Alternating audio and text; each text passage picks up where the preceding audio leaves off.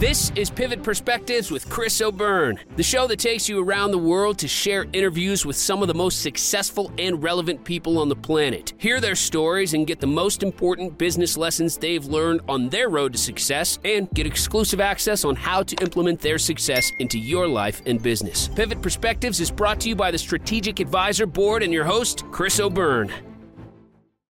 So, Joel, welcome to the show. This is going to be the inaugural edition of Pivot Perspectives, and I'm excited that you are going to be the first person on here because you've got interesting stuff to say. Interesting stuff to say. Well, I appreciate it, Chris. Thanks. I'm actually really excited that I am the inaugural guest on the Pivot Perspectives podcast. So, thank you. Yes. Yep. Another way of putting that is you're the guinea pig. So. Perfect. What I want to do is jump into some questions that are related to what you do. So, as an entrepreneur, why should I care about web dev? What is web? Why should I care about it?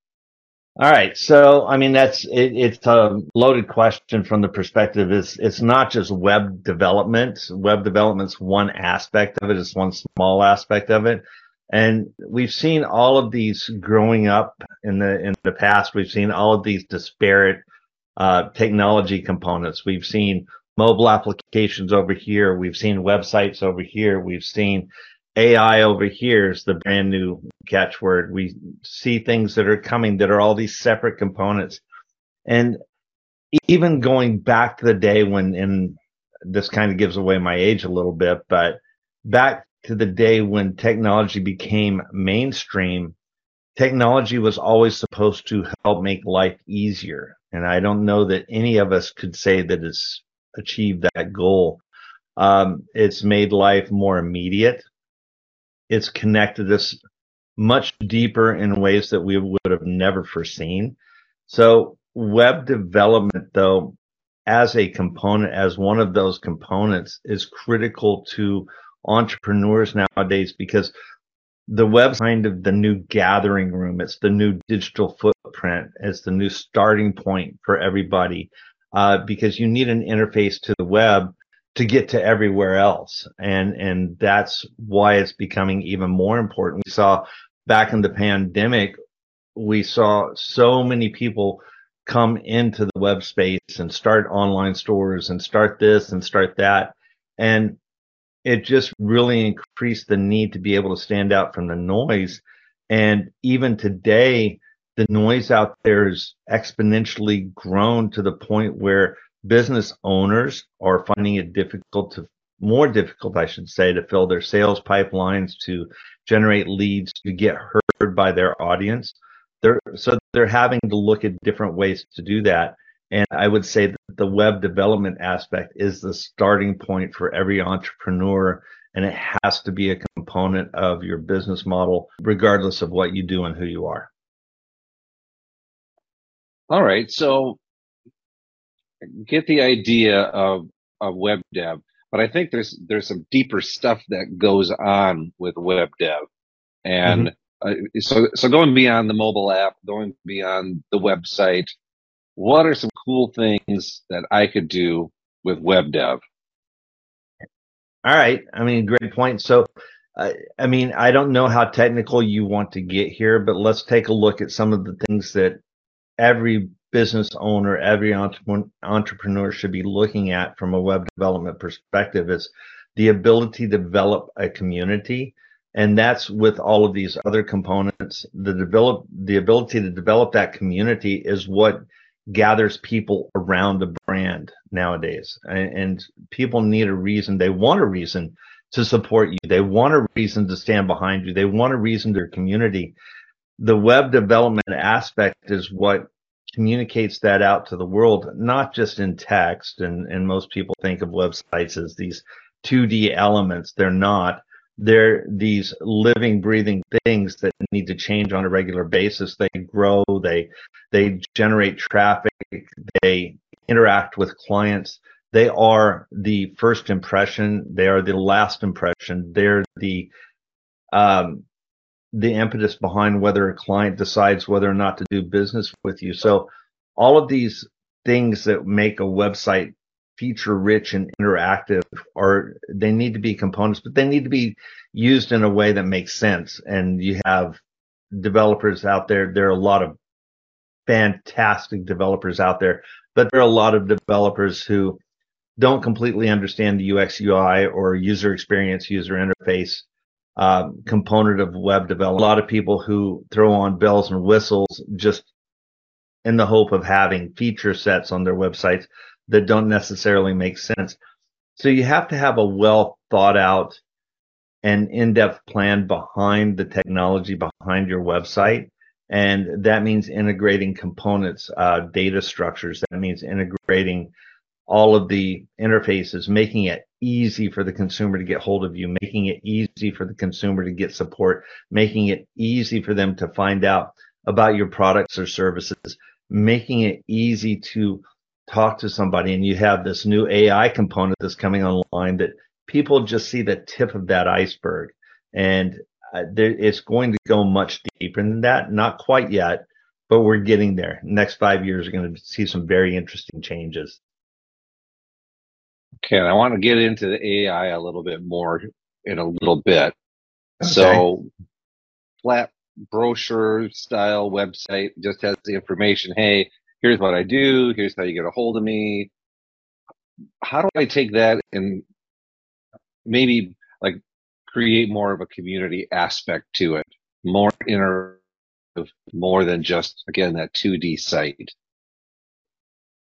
I mean, that's a great question because you have WordPress is 42% of the marketplace out there. They have a lot of features and plugins and such, but that creates a whole different set of challenges that we can talk about in just a few minutes. But how do you take a 2D site that's just a brochure that many people have because they're not web developers, and rightfully so? You look for sites that have easy to use low code, no code, or I should say sites, I should say CMS have low code, no code functionality that makes it easy for you as a layperson to go in and make these changes or additions. You look for platforms that have high security. One of the challenges with WordPress, as the elephant in the room, is they use third-party plugins. All of those features and extras that they add in are security vulnerabilities for nefarious hackers to get into your site and take over your site and take it ransom, which is becoming it's always been a problem, but it's becoming even more of a problem now. So how do you transition a 2D site into a 3D site? Find a platform that supports what you're trying to do, then develop a plan around what would attract a user to interact with your brand. More than just information, what would attract a user to interact? And then put the technology behind that to expand, as opposed to finding the best bells and whistles and then trying to build a plan around that. Did that make sense? Yeah. So, and it's funny because when I think of web dev, I guess I think of the like online applications or the software as a service type of sites. There's a ton of those, but let's just say CRMs or Asana or Trello or any of those that have that online kind of interface. It's sort of like having software on your desktop, but it's online. And that's always been kind of what has been the back of my head about what web dev is. And so I came on here thinking, I'm going to ask him, like, what could I develop that would increase the value of my company? For example, I've got a publishing company. How could I increase the value of my company using some of that web dev magic that you do? Okay. And that's a little bit different question. And I appreciate now what you're trying to ask. So when I say website development or web dev, I look at that as every company has a representation online. And that representation is forward facing. It's what the client sees. It's what directs your first impression. It's what makes a customer want to interact with your brand. Now, you say web dev and that's more of a software as a service or a software as a cloud-based service, is what you're referring to when you talk about applications online. You can say with your website, if you want to create a flow, we can integrate different components into a website, and that makes it feature. When I say integrate those components, so say, let's just take CRM, for example. You have new applications, new CRM applications coming out all the time. MPro is one that we're developing, and we're firm believers, and I'm going to do a quick plug here for MPro, because we're firm believers in making sure that people have the free tools that they need to build these feature-rich environments. So what we do is, when we build a website, we integrate the CRM functionality. If somebody needs a little bit deeper CRM functionality, we do that. And MPro has a free CRM feature set that people can just go use and start learning how to use CRM to increase their business. But to build this website into a software as a service, or to enhance the features of the website, you build the website and you create the features based on what you need, whether it be CRM function, be calendar functionality, whether it be delivery of a service as a function. All of that can be developed in the back end. And you asked me to quantify it, but that's difficult to do, because really we can create almost anything nowadays with different features, different components. Website development is just a field where we can reach as deep into the well as we need to deliver the features that you're looking for. And I that doesn't really answer your question, but it's Okay. about the best I can do. No, but it kind of does. So really, I need to come at it from the standpoint of, what do I need? What's the functionality that I'm looking for? And then how do we build the stuff that makes that work? Even And if it's let a me simple add, calculator. oh, I'm sorry. Yeah, so let me add one last thing to that. That's why it's so critical to work with someone who understands the abilities that can be added to a website or to web development, but not just to bolt stuff on, but to truly understand, to take the time to learn your business, to truly understand what features will help you build that community, rather than just the majority. Being able to translate those business requirements into technical requirements is probably the most difficult component along the way. Okay.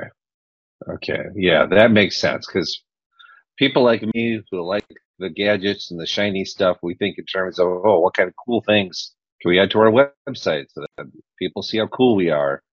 But, learning the hard way. Now, I've got to look at the customer and the business and the brand first. Right. And what's going to support that? That makes a lot. Yeah, of we all sense. want to be the cool kid on the block, right? Absolutely. Been waiting my whole life for that. I'm still trying to get there, so it's all good. So then let's kind of switch gears into AI. Okay. It's between AI and AR? What are they? And are they going to converge? Are they the same thing, just different pieces? What's going on with that? That's actually a really good question. So I don't want to take up all day going through the definitions and explanations, but let me just try it this way. AI, what we see with OpenAI and ChatGPT, all of these are just tips of the iceberg. AI has been around since technology's been around. There's always been the dream of building AI. AI is kind of a misnomer. Is artificial intelligence, in that it includes reasoning behind it, the ability to make decisions without data sets to rely on.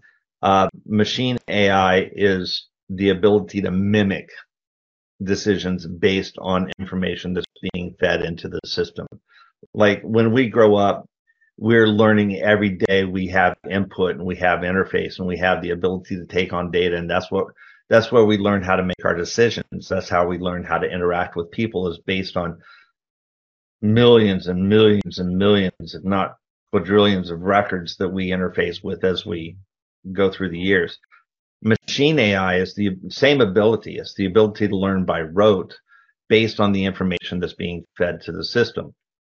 So when you get an AI response, it's simply a matter of going through a machine, going through all of these that it's had, finding one that's as similar as it can be to the one that you're asking it, and then being able to answer based on the ability to take all of that data and apply it to the response. AI has been around. If you look at self-driving cars, that's AI. That's the ability to take data inputs based on all of these sensors and cameras on the car. That's saying that, oh, I see white lines. I better not make that lane change unless the turn signal's on and I've checked my rear view. And then once I've done that, then I can make that lane change safely. And that's what AI is the sophisticated ability to mimic responses. The challenge being, and some of the what's brought it to light is some of the levels deep. We used to be able to go so many levels deep to get an AI response, but the challenge being responses have gone now so many levels deep, and the neural linguistic programming behind these responses is so sophisticated that we get lifelike or almost real responses. I mean, we've been able to trip up AI, and everybody's done everything they can to trip up AI as they practice with ChatGPT and stuff. But really, the exponential leap that we just made in the AI field has brought to light some capabilities and some of the risks associated with using artificial intelligence. I mean, for instance, a professor being able to understand whether a paper or an essay is generated by AI or generated by the student becomes a challenge. I mean, if it's too good, it is probably generated by AI, right? So there's all of the ethical and moral dilemmas associated with AI, but there's all great benefit that can be associated with this neural ability to program machines to rote millions of times deeper than we can in a short period of time. That said, then you brought up the question AI and AR. Okay, AR is augmented reality. It's a form of virtual reality. Virtual reality is where you're completely immersed and you can't see outside. AR is a different type of reality. It's an augmented reality. So when you look at augmented reality, if I wear a pair of glasses, and I've got some sitting on my desk right here, if I wear a pair of glasses that I can see through, but yet computer images can be overlaid, that changes navigation. I can deliver a speech and it can be right there in my glasses. So I'm not looking at teleprompters, anything else. It's right there in my glasses and I can be natural. I can be moving around. The microphone can be right in my headset. So I'm no longer tethered to a podium. I mean, that's just a short example. If I'm riding a bike with navigation on trails that tells me go this direction to get to a certain location, that's another form. To be able to flip through operating systems just right in front of my eyes while I'm walking down the street. Imagine driving and texting. You can text without having to ever take your eyes off the road. I mean, the possibilities are endless from an AR perspective. So now you asked about merging AI and AR, and I apologize for the long answer. I know it's a super long answer, but it's a great answer. Thank you. AI and AR are not yet merged. There's this convergence that's coming, and it's really interesting because for those of us in the industry who try to be as forward looking as possible, I mean, it's the bleeding edge as opposed to the cut. But when you look at AI, it sits in this silo. When you look at AR, it sits in this silo, and it hasn't taken off yet. But now you've got businesses, I mean, Target, some of the other brands that are putting clothes, and imagine transforming shopping malls to where they're virtual. Imagine transforming and you've got these physical shopping malls. How do you reinvigorate those? You transform the way you do business, and it's not going to be a choice for many business owners, entrepreneurs, etc. It's not going to be a choice that they can make as to whether or not to change their business. They're going to lose their current business model with AI. Then comes AR. VR and AR are very similar. Then you've got blockchain. Everybody thinks when you say blockchain, everybody thinks, oh, crypto. That's not the reason the blockchain was invented in the first place. Blockchain was invented as a immutable peer-to-peer data storage mechanism.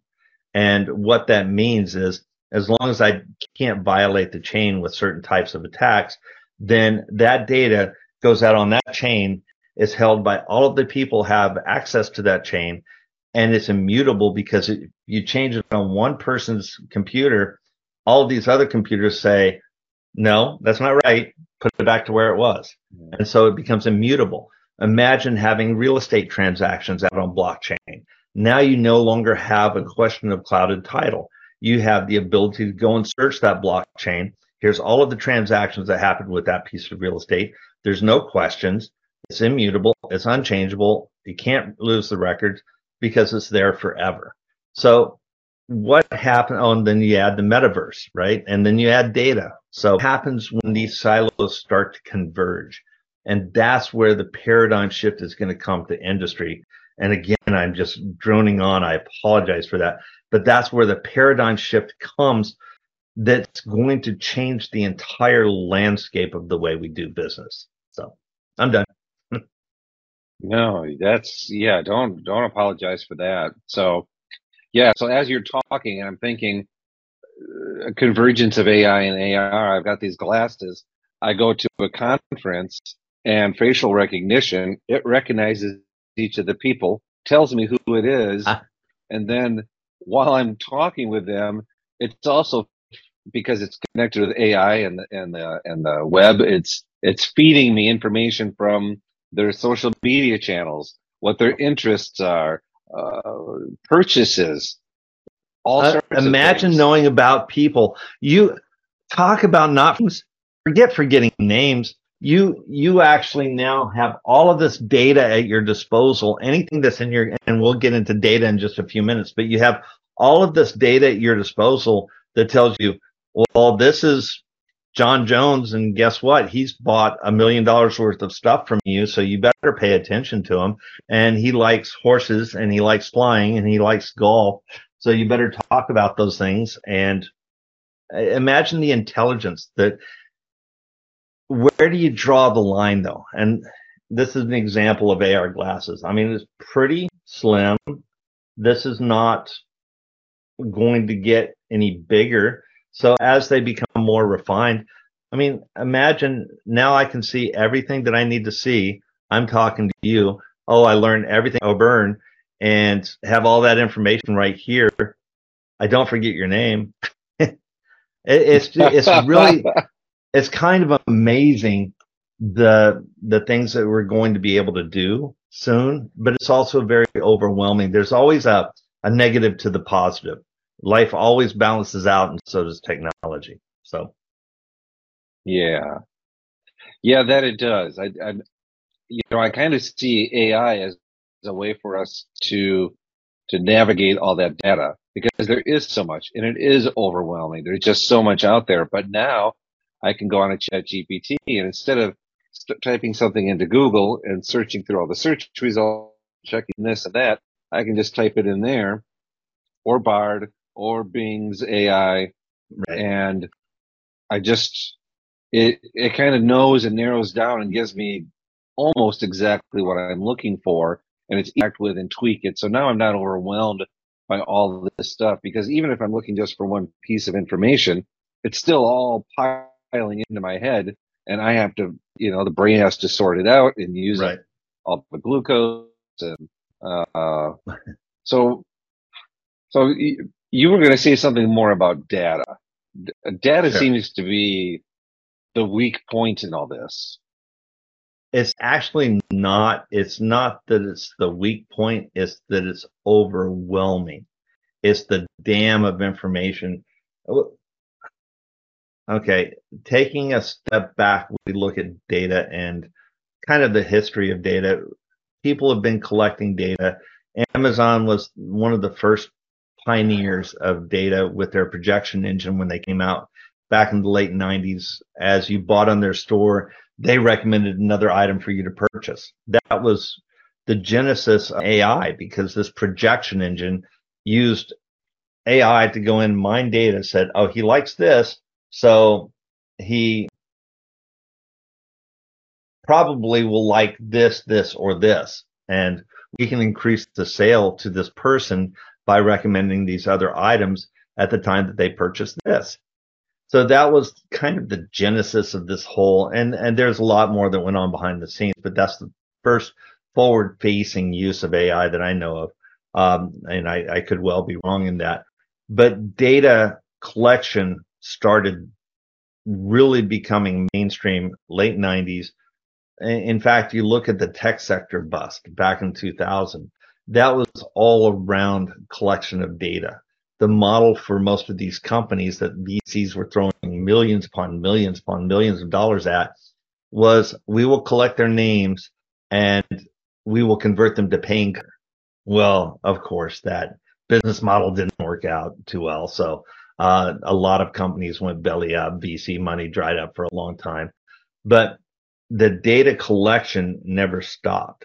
And now it's gotten to the point where big companies, Apple, Google this year, Apple, I think September of 2019 with iOS 14.5, started putting a fence around. And there's two different types of data. One is just general data, public information, and the other is consumer intelligence. And consumer intelligence is purchasing habits. It's what behaviors will affect purchasing decisions. And this intelligence, big tech is starting to put a fence around this data because they want to own this data. And then you have general knowledge, which is like an AI interface that you can get to all of this other data that's just and available to anyone. And you brought it up. In fact, you said it from the perspective of AI is going to help us sift through this data. When we're overwhelmed, everybody with all of the data inputs, everything that's going on, everybody's overwhelmed. So how do you filter that data? And AI, I think, is going to be one of the big helpers in doing that, because it will give us a better view of relevant data. And when we ask a question, okay, you sit through all of this information, you go do the searches, you do the Google search. I'm not going to spend my time doing that.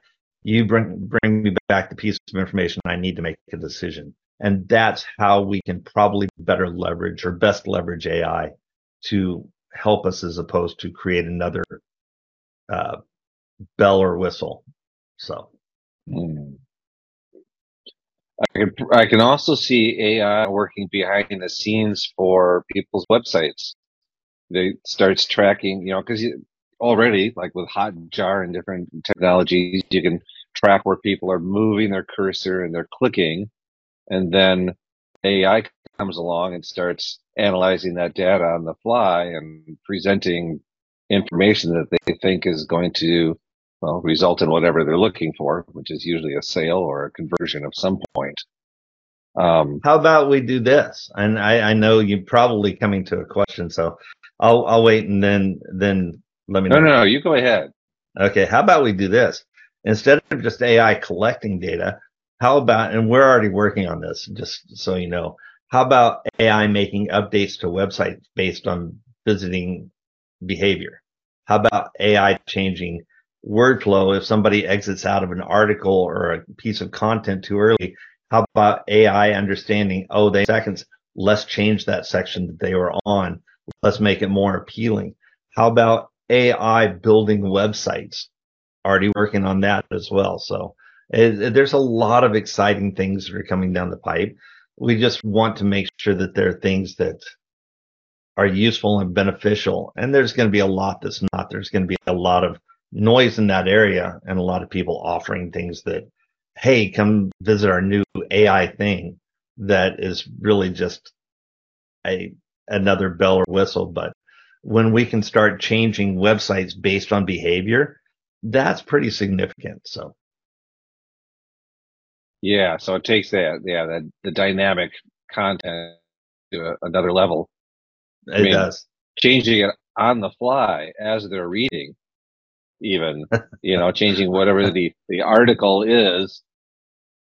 Oh boy.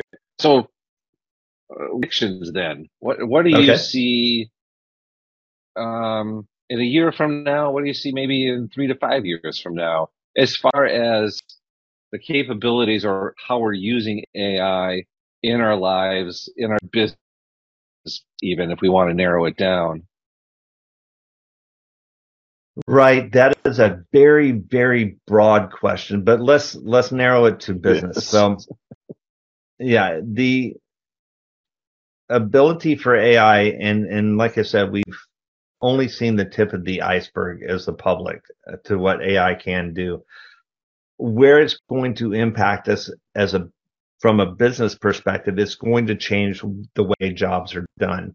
And everybody's so afraid it's going to eliminate my jobs. It may eliminate the job you're doing now, but it's going to give you the ability to grow in that job and do more because AI takes care of the Monday for you. We have to look at it and use it as a tool. It's not a reasoning being. And I Oh, see yes. articles coming out as like AI can solve your loneliness. You're talking to a machine. Uh, and that's maybe some people find comfort in that. That's not for me to judge or decide, but it's strictly a machine that's there to do a job.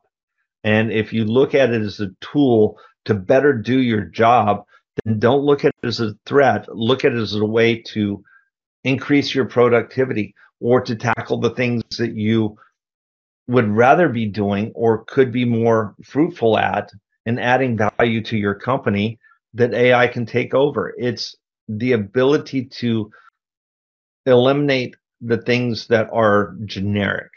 When it comes to reasoning, when it comes to the ability to take soft data and make decisions, AI is not going to replace the human function in that from that perspective. So rather than business owners who try to avoid it are going to get caught in the landslide that covers them up. Business owners who adopt it and try and learn the best way to utilize it in their businesses as a tool to increase productivity, to increase customer experience.